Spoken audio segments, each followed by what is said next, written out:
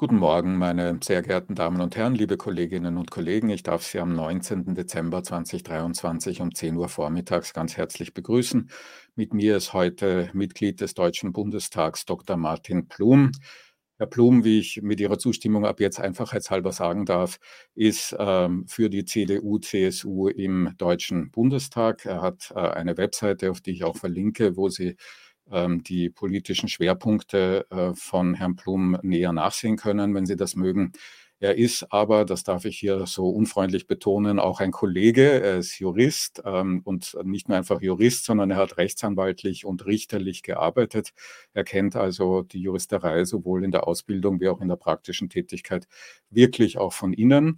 Und das mag einer der Gründe sein, warum Herr Plum in den letzten Jahren und Monaten vielleicht dann noch intensiver sich auseinanderzusetzen begonnen hat und auch in einer öffentlich wirksamen Weise auseinanderzusetzen begonnen hat mit dem Rechtsinformationswesen in Deutschland, beispielsweise aber nicht nur mit Juris.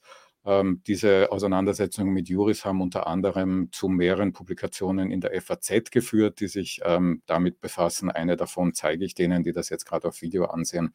Auch in den Shownotes finden Sie weiteres dazu. Und das wird eines der Themen sein, über das wir reden. Vielleicht zum Kontext auch noch ganz kurz, dass es in Deutschland neuerdings, nämlich seit 2023, nunmehr auch authentisch kundgemachte Bundesgesetzblätter gibt. Also auch da hat sich etwas geändert, worüber man reden kann. Herr Plum, vielen, vielen Dank fürs Kommen. Ich möchte anfangen mit einer persönlichen Geschichte. Ich habe am Wochenende wieder mal zum deutschen Recht gearbeitet und einen Kommentar fertig geschrieben und habe dabei wieder mal versucht, einen Überblick darüber zu bekommen, wie denn das deutsche Recht derzeit in einem bestimmten Bereich sich eigentlich darstellt. Und habe an der einen oder anderen Stelle ein Problem gehabt, das mich an Zeiten von vor 20 Jahren erinnert hat, nämlich überhaupt einmal die Gesamtschau des deutschen Rechts, also Bundesgesetzblatt, Materialien, die zu einem bestimmten Gesetz geführt haben, Judikatur und dann irgendwo die Kommentierungen so umfassend zu finden, dass ich den Eindruck hatte, ich kenne mich einigermaßen aus. Also das Recherchieren hat wahrscheinlich länger gedauert als das Schreiben und noch länger als das Denken. Was mache ich denn falsch? Ja, also erstmal möchte ich nochmal Danke sagen für die Einladung. Ich freue mich sehr, dass wir heute miteinander ins Gespräch kommen über ein wichtiges Thema, Rechtsinformationen, das in unserer Zeit, glaube ich, noch an Bedeutung zunehmen wird. Ich glaube, Sie machen gar nichts falsch, sondern Ihre Anekdote zeigt sinnbildlich, wie schwierig es ist, in Deutschland an bestimmte Rechtsinformationen ranzukommen. Der Rechtsinformationsmarkt ist dadurch gekennzeichnet, dass wir teilweise kostenfreie Angebote haben und dass wir auf der anderen Seite kostenpflichtige Angebote haben.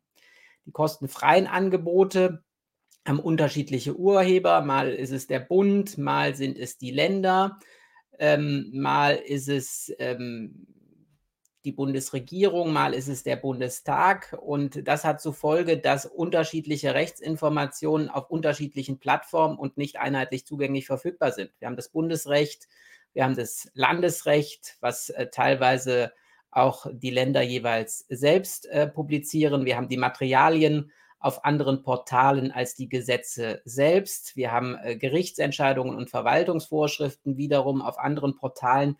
Das heißt, wenn Sie sich erstmal im kostenfreien Bereich bewegen, ist es unglaublich kompliziert, überhaupt zusammenhängende Informationen zu einem Gesetz zu bekommen. Also Sie haben keine frei zugängliche Seite, auf denen Sie zum Beispiel das Gesetz in der aktuellen Fassung mit einem Fassungsvergleich zu früheren Fassungen, mit Materialien zur Gesetzgebung und möglicherweise auch mit bestimmten Gerichtsentscheidungen oder Verwaltungsvorschriften, die dazu ergangen sind, abrufen können.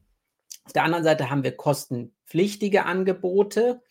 Die Angebote eröffnen meistens einen besseren Zugang zu Rechtsinformationen, aber auch dort stoßen sie an Grenzen. Das heißt, auch dort gibt es möglicherweise keine Verknüpfung zu Gesetzesmaterialien von Gesetzen ausgehend.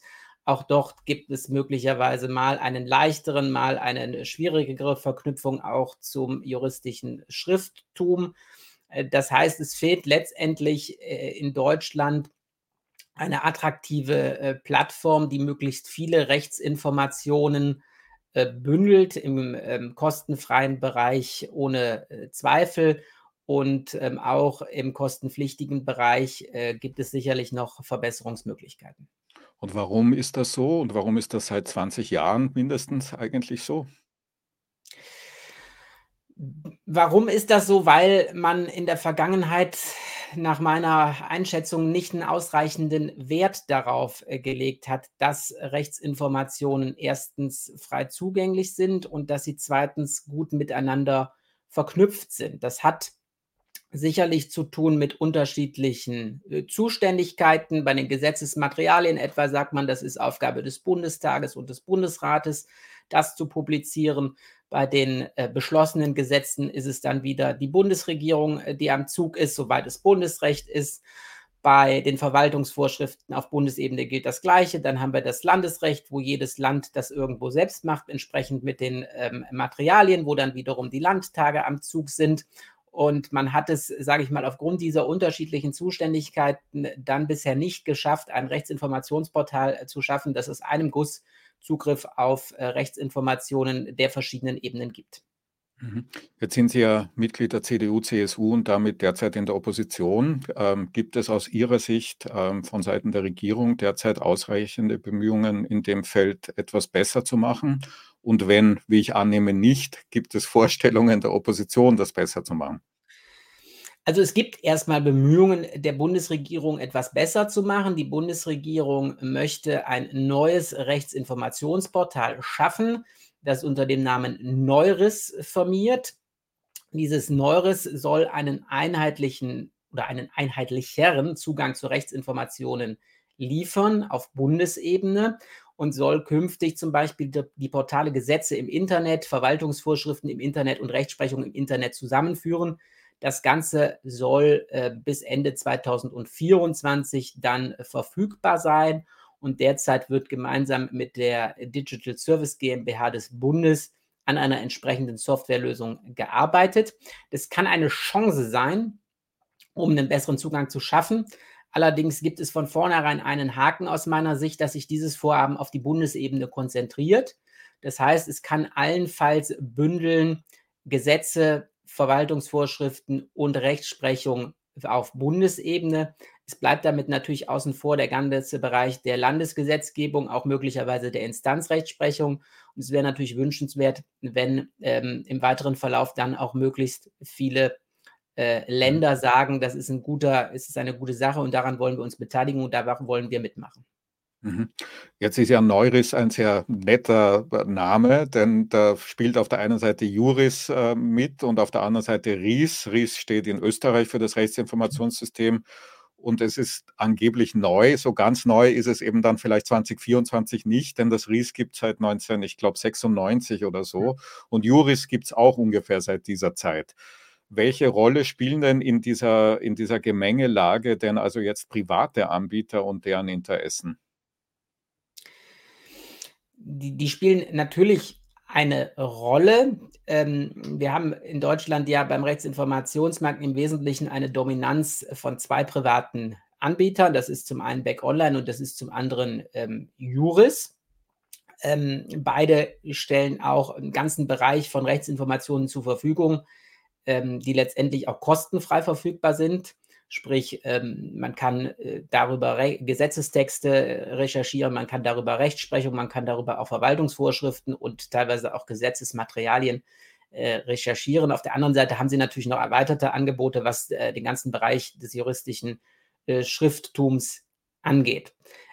Juris spielt hier natürlich auch insofern eine Rolle, weil Juris ursprünglich 1985 ist die GmbH gegründet worden, die Aufgabe ja gerade übernehmen sollte, ein Rechtsinformationsportal des Bundes zu schaffen. Dieses Rechtsinformationsportal des Bundes ähm, ja, schafft Juris auch auf eine gewisse Art und Weise, dadurch, dass es etwa diese 3 Webseiten, die ich eben genannt habe, auch unterstützt bzw. mit betreibt und dadurch, dass es ein kostenpflichtiges Online-Portal zur Verfügung steht, auf das zurückgegriffen werden kann. Die Zusammenarbeit mit Juris ist aber letztendlich ein Stück weit auch ja, nicht mehr auf Höhe der Zeit. Wir haben einen Vertrag über die Zusammenarbeit zwischen dem Bund und Juris, der 1991 geschaffen worden ist, der zwar immer mal wieder geändert worden ist, aber der nie einer grundlegenden Revision unterzogen worden ist. Und wir haben im Jahr 2001 die Entscheidung gehabt, dass ein großer Teil von Juris privatisiert wird. Sprich, heute ist der Bund zwar immer noch Mehrheitsgesellschafter mit 50,01%, aber wir haben auch einen privaten Minderheitsgesellschafter mit rund 45%. Und das führt natürlich auch dazu, dass die Rechtsinformation über Juris nicht mehr allein in der Hand des Bundes liegt. Jetzt haben Sie gesagt, dass der Vertrag also aus Urzeiten sozusagen des Internet und der Rechtsinformation stammt und dass dieser nicht mehr zeitgemäß wäre. Sie haben sich ja auch politisch in dem Umfeld ein wenig engagiert. Vielleicht können Sie uns mal erzählen, was Sie getan haben, warum Sie es getan haben und was der Zwischenstand Ihrer Bemühungen in diesem Umfeld ist. Also der Ausgangspunkt meiner Befassung mit Juris liegt ziemlich genau ein Jahr zurück. Am 20. Dezember letzten Jahres hat die Frankfurter Allgemeine Zeitung die Frage aufgeworfen, ob das Angebot der Juris GmbH Libra, das Rechtsbriefing, das war ein journalistischer Rechtsinformationsdienst, ein Newsletter, der in regelmäßigen Abständen entstand und über rechtspolitische Entwicklungen berichtete, mit dem Gebot der Staatsferne der Presse vereinbar ist, also sprich mit Artikel 5 des Grundgesetzes. Hintergrund ist letztendlich folgender: Der Staat muss sich im Bereich der Presse zurückhalten. Er darf nicht selbst journalistisch tätig werden. Und die Problematik bei diesem Angebot war, dass Juris ein mehrheitlich bundeseigenes Unternehmen ist, dass es dieses herausgegeben hat und auch Einflussmöglichkeiten hatte auf die Inhalte dieses Angebots. Hinzu kam, dass die Inhalte dieses Informationsdienstes auch eine gewisse Nähe jedenfalls zur Bundesregierung und zur Partei des Bundesjustizministers aufwiesen. Das Bundesjustizministerium hat dieses Problem zunächst klein halten wollen, hat gesagt, man stehe darin in einem Austausch mit Juris. Und dann ist es durch Fragen meinerseits, durch Berichterstattung, durch eine kleine Anfrage unserer Fraktion aber gelungen, dieses Thema doch stärker in den Fokus zu rücken. Und das Bundesjustizministerium hat sich dann entschieden, ein Gutachten in Auftrag zu geben, eines Berliner Staatsrechtlers zur Frage, ist denn dieses Angebot vereinbar mit dem Gebot der Staatsfeinde der Presse? Und letztendlich ist dieses Gutachten zum Ergebnis gekommen, nein, es ist nicht. Es ist ein verfassungswidriges Angebot. Das Angebot ist dann auch im März letzten Jahres eingestellt worden. Parallel dazu sind weitere Fragen aufgeworfen worden, die zum Beispiel einen Geschäftsführer der Juris GmbH betreffen, seine Vergütung, auch persönliche Verquickungen und Nebentätigkeiten. Und in dem Zuge ist da dann auch die Frage aufgeworfen worden durch eine kleine Anfrage unserer Fraktion, wie funktioniert denn eigentlich dieses ganze System? Was stellt der Staat Juris zur Verfügung? Was gibt Juris auf der anderen Seite dafür? Und letztendlich haben die Antworten ergeben, dass da eine große Unwucht gibt.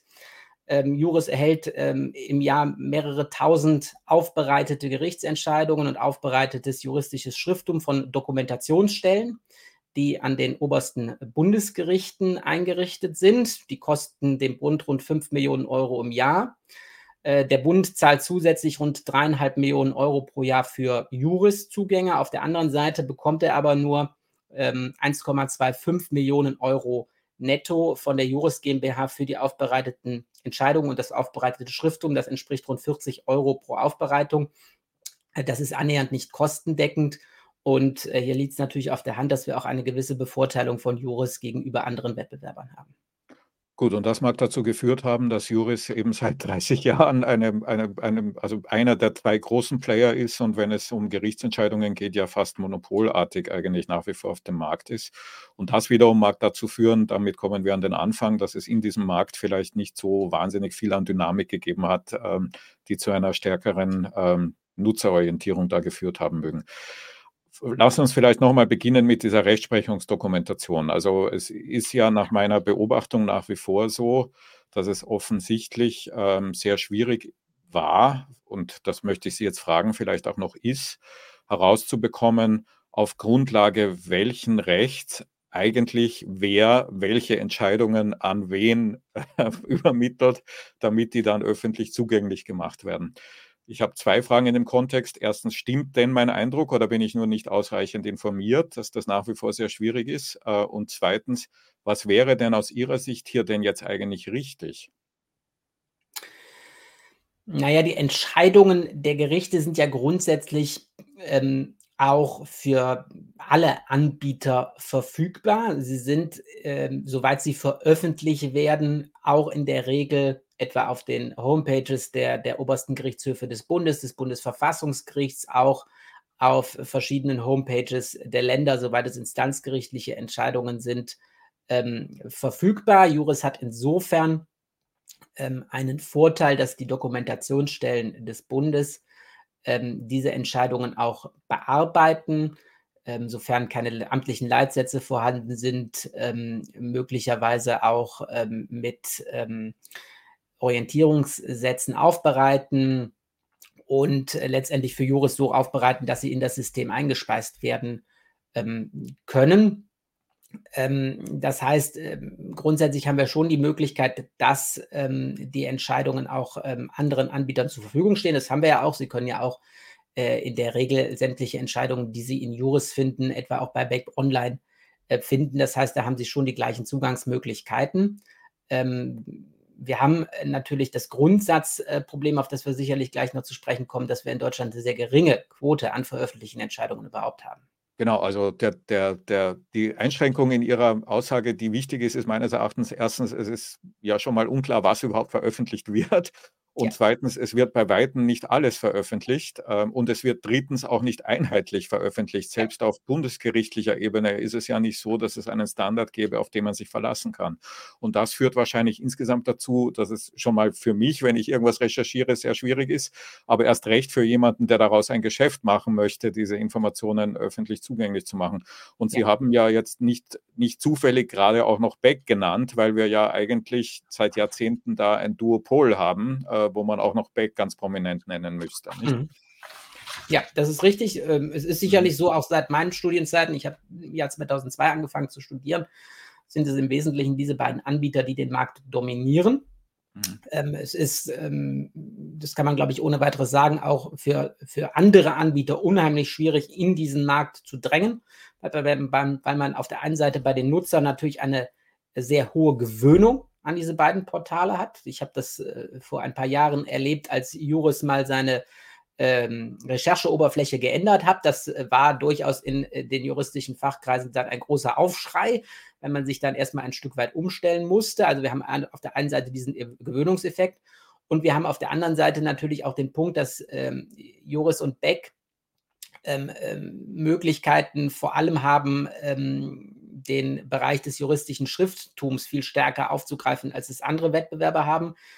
Beck hat dadurch den Vorteil, als großer juristischer Fachverlag natürlich auf eine Vielzahl von Veröffentlichungen zurückzugreifen zu können. Juris hat den Vorteil, einerseits auf aufbereitetes, dokumentiertes Schrifttum durch die Dokumentationsstellen des Bundes zurückzugreifen, auf der Bundesgerichte zurückzugreifen, auf der anderen Seite über die Juris-Allianz auch verschiedene Kooperationen mit juristischen Fachverlagen.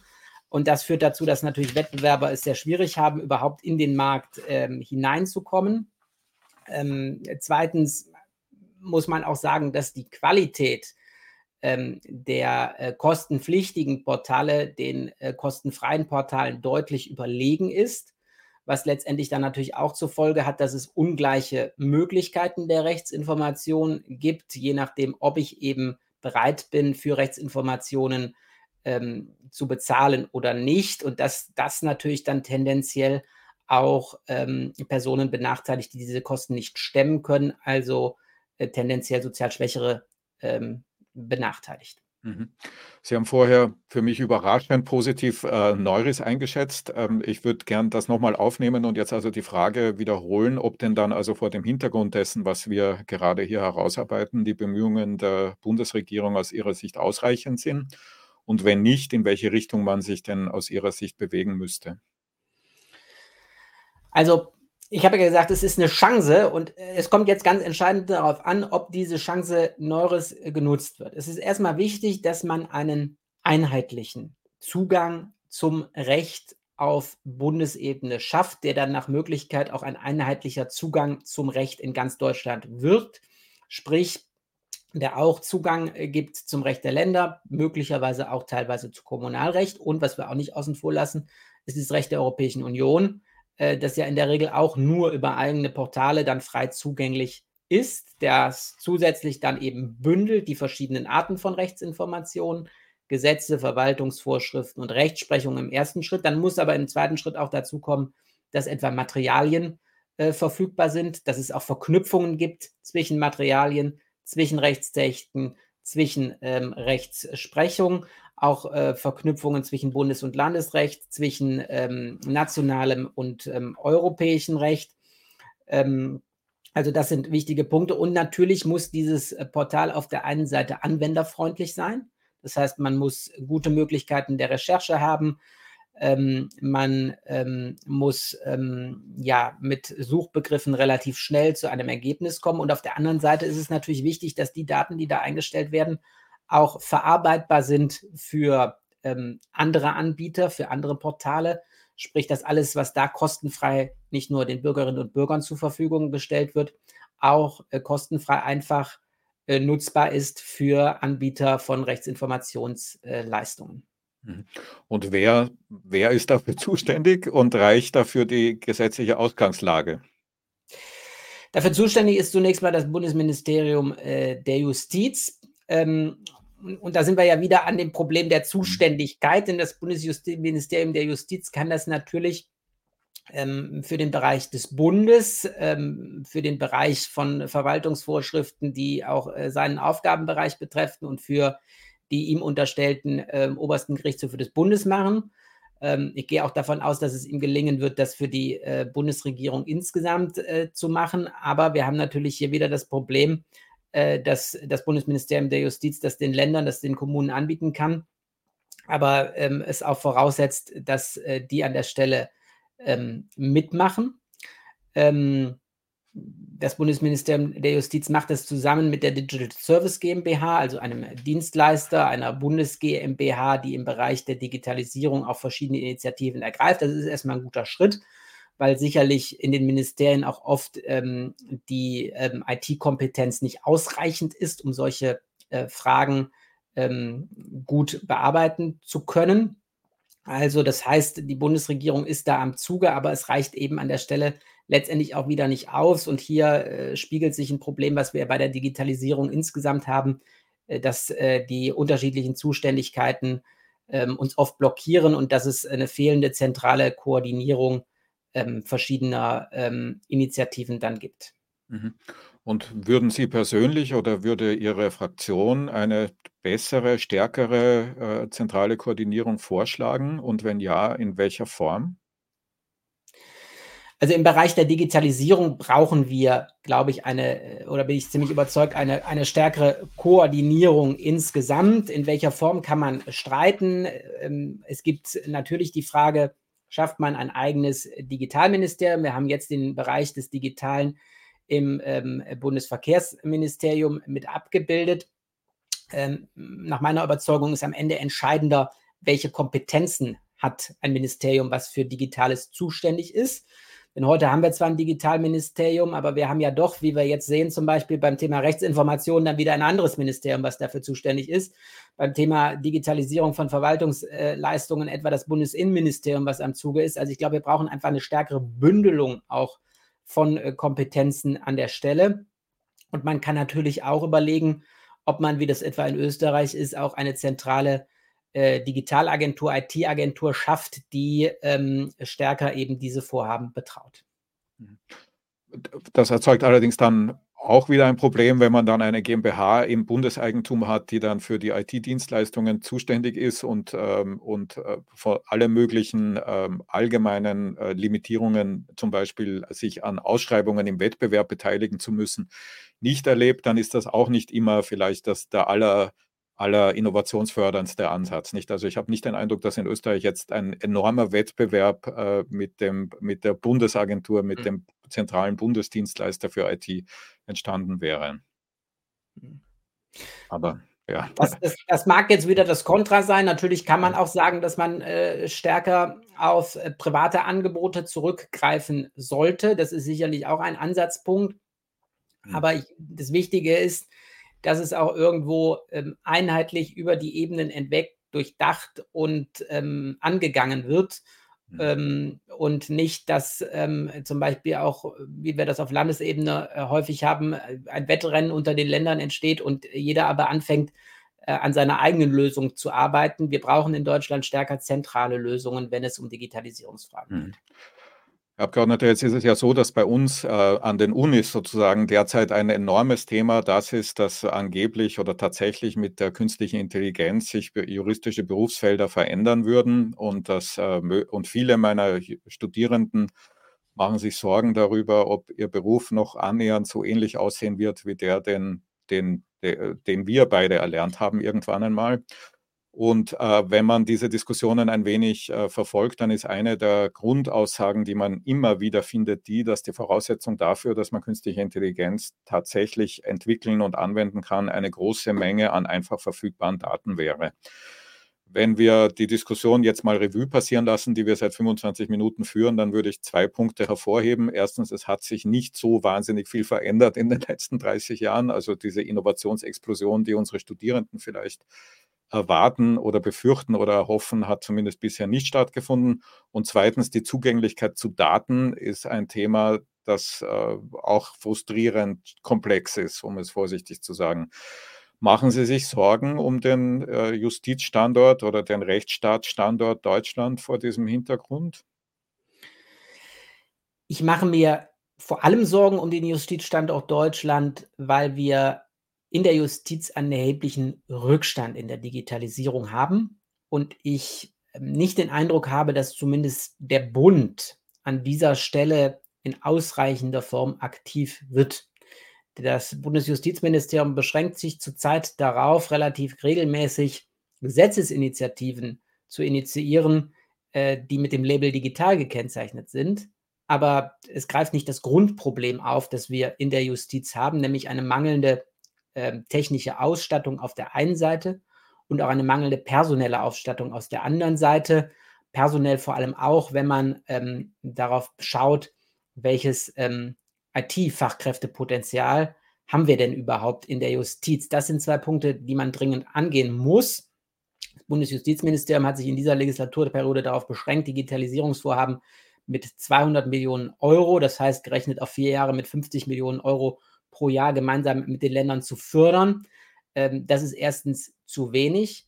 Und zweitens sind es natürlich nur ganz konkrete Projekte, wo es um Softwarelösungen für bestimmte Bereiche geht, die da angegangen werden. Das ist gut und richtig. Aber all das bringt nichts, wenn wir nicht bundesweit auch in der Fläche bessere technisch ausgestattete Justizbehörden haben. Also insofern ist das erstmal für mich ein zentraler und ein ganz brennender Punkt.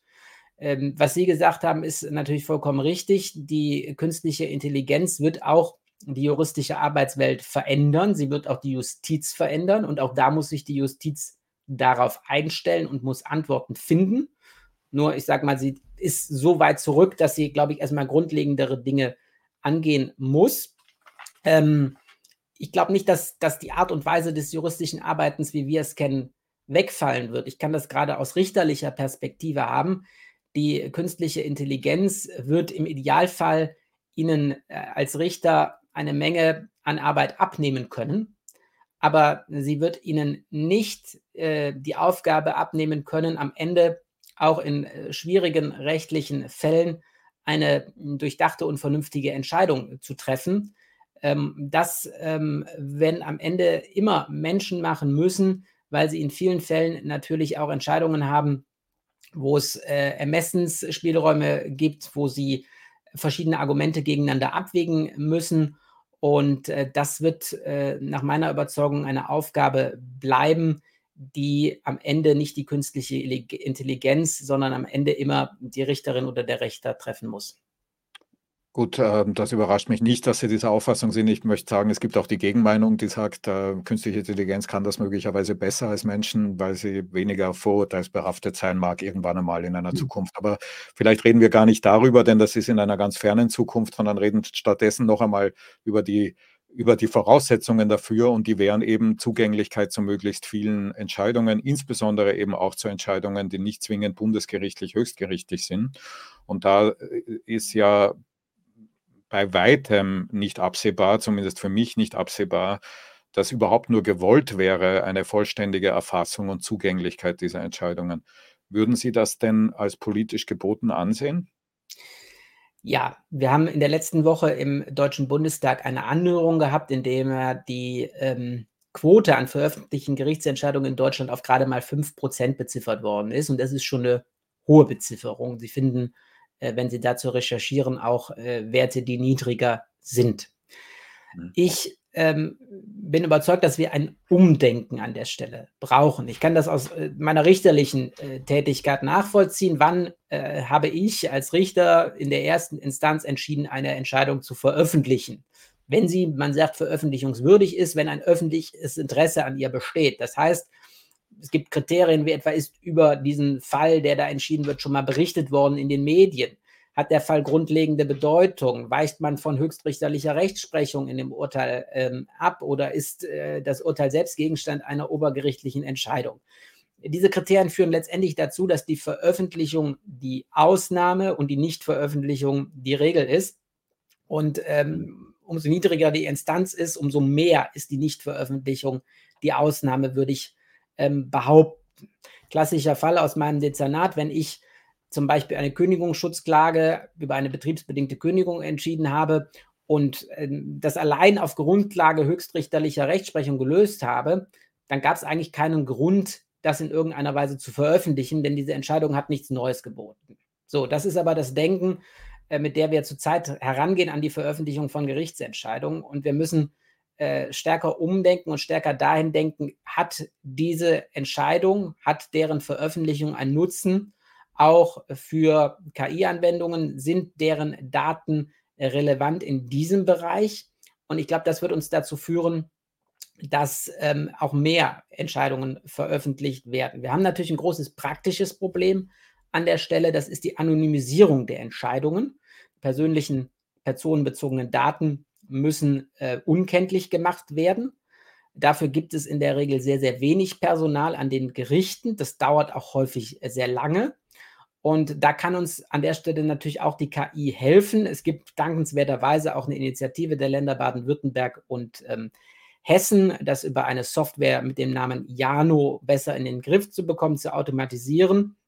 Hier wäre natürlich wünschenswert, dass auch der Bund sich an der Stelle stärker hervortut.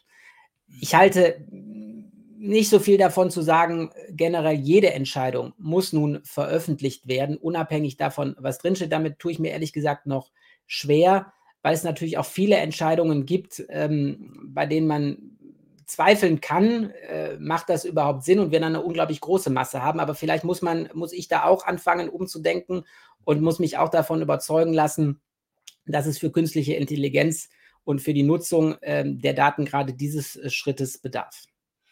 Gut, ich würde gern einen Punkt hervorheben, und der führt dann auch wieder zurück zu Juris, weil Sie ja sehr plastisch geschildert haben, wie Sie sich da selbst als Richter entschieden haben, ob Sie eine Veröffentlichung weiter betreiben wollten oder nicht. Und dabei aber einen Punkt vielleicht noch nicht angesprochen haben, der mich besonders interessiert, nämlich den der Incentivierung. Nicht? Warum sollte eine Richterin oder ein Richter eigentlich irgendetwas dazu tun, um eine Entscheidung veröffentlichungsreif zu machen? Das macht Arbeit erstens, und es erhöht zweitens die Sichtbarkeit, was man vielleicht auch nicht immer haben möchte, weil man damit natürlich angreifbarer wird. Eine Incentivierung, die bei Juris offenbar, nach dem, was ich gehört habe, immer wieder eine Rolle gespielt hat über die Jahrzehnte, war halt an der einen oder anderen Stelle einen wirtschaftlichen Kreislauf da entstehen zu lassen, also irgendwo Geld ins Spiel zu bringen.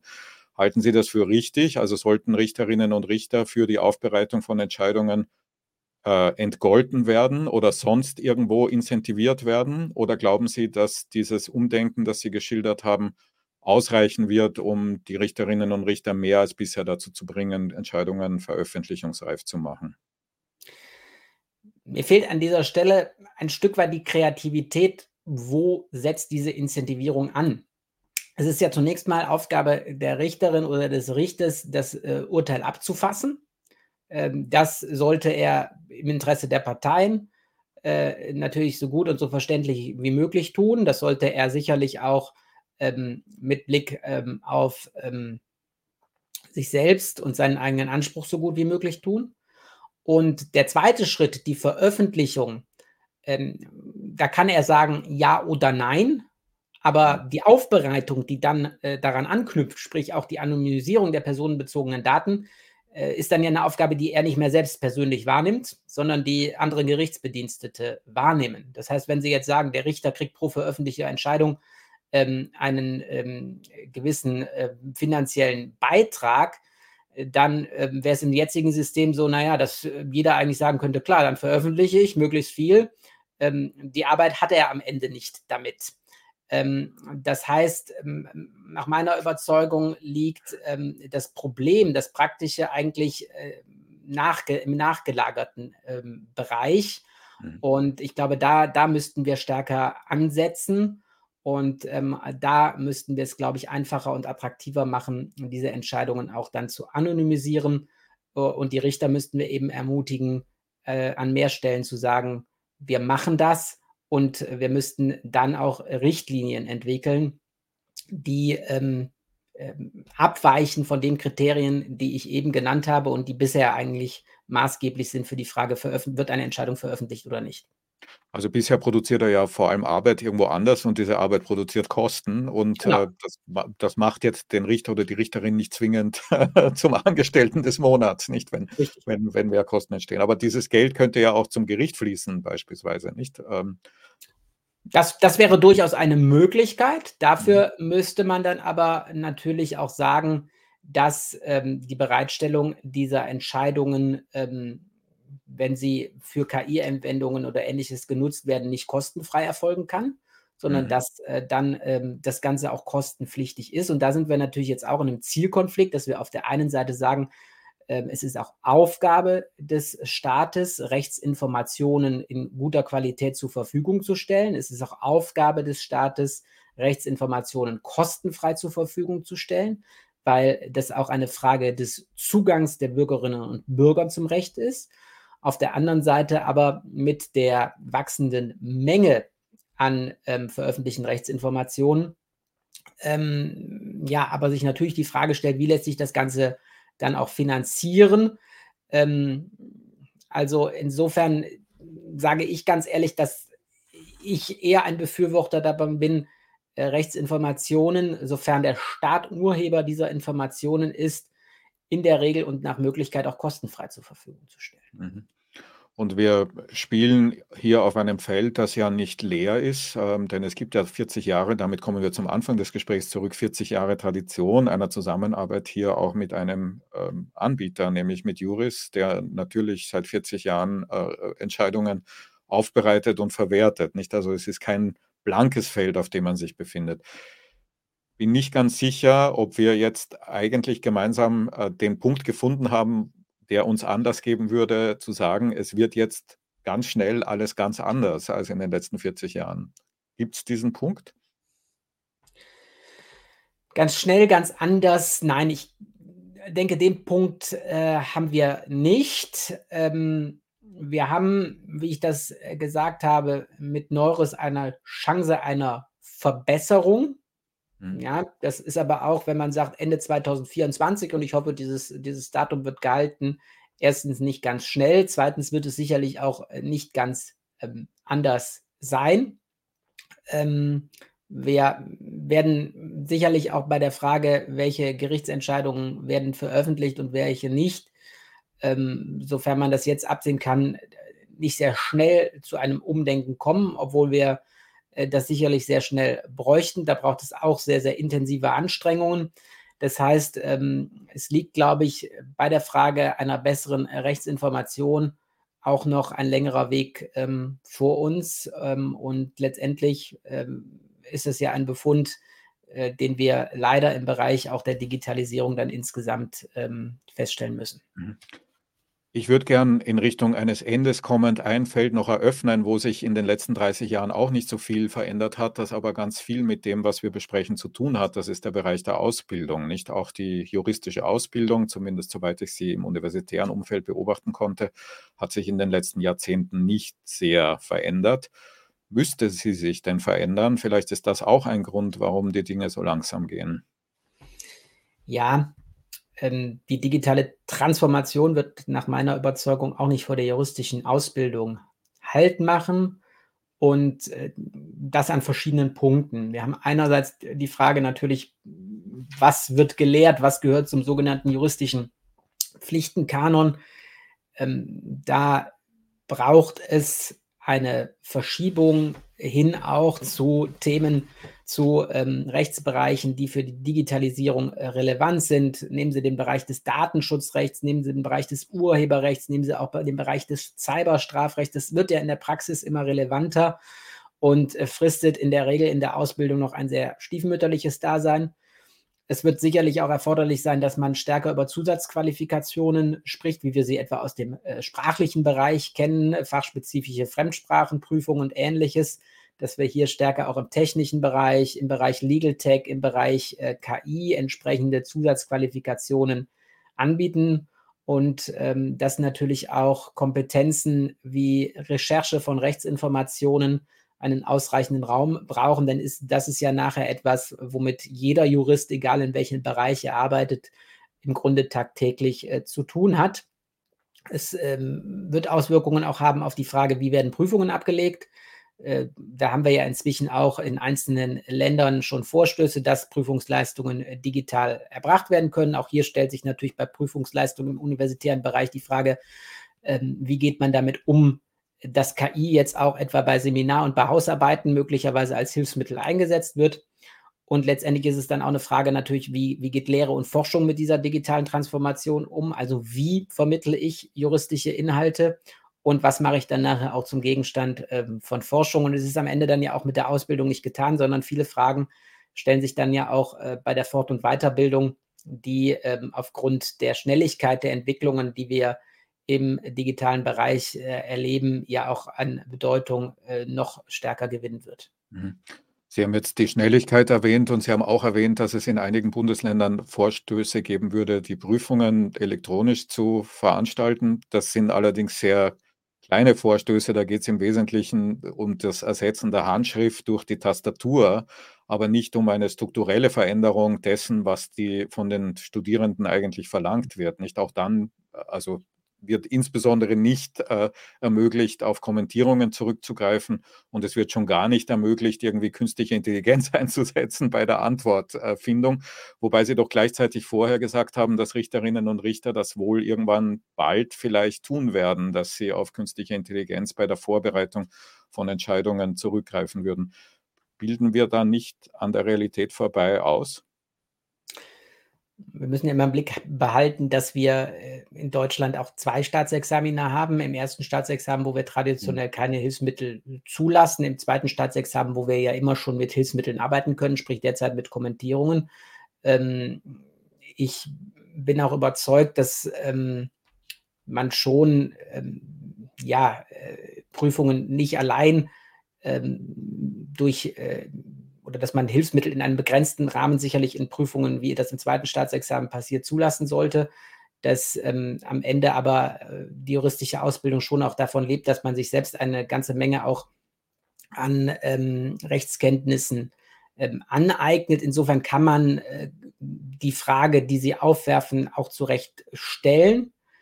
Wenn ich mir das System so anschaue, wie wir es jetzt haben, bin ich aber überzeugt, dass sich die Frage, welche Hilfsmittel lasse ich zu, eher im Rahmen der praktischen Ausbildung, im Rahmen des Referendariats stellt und dann im Rahmen der zweiten juristischen Staatsprüfung als im Rahmen der ersten juristischen Staatsprüfung.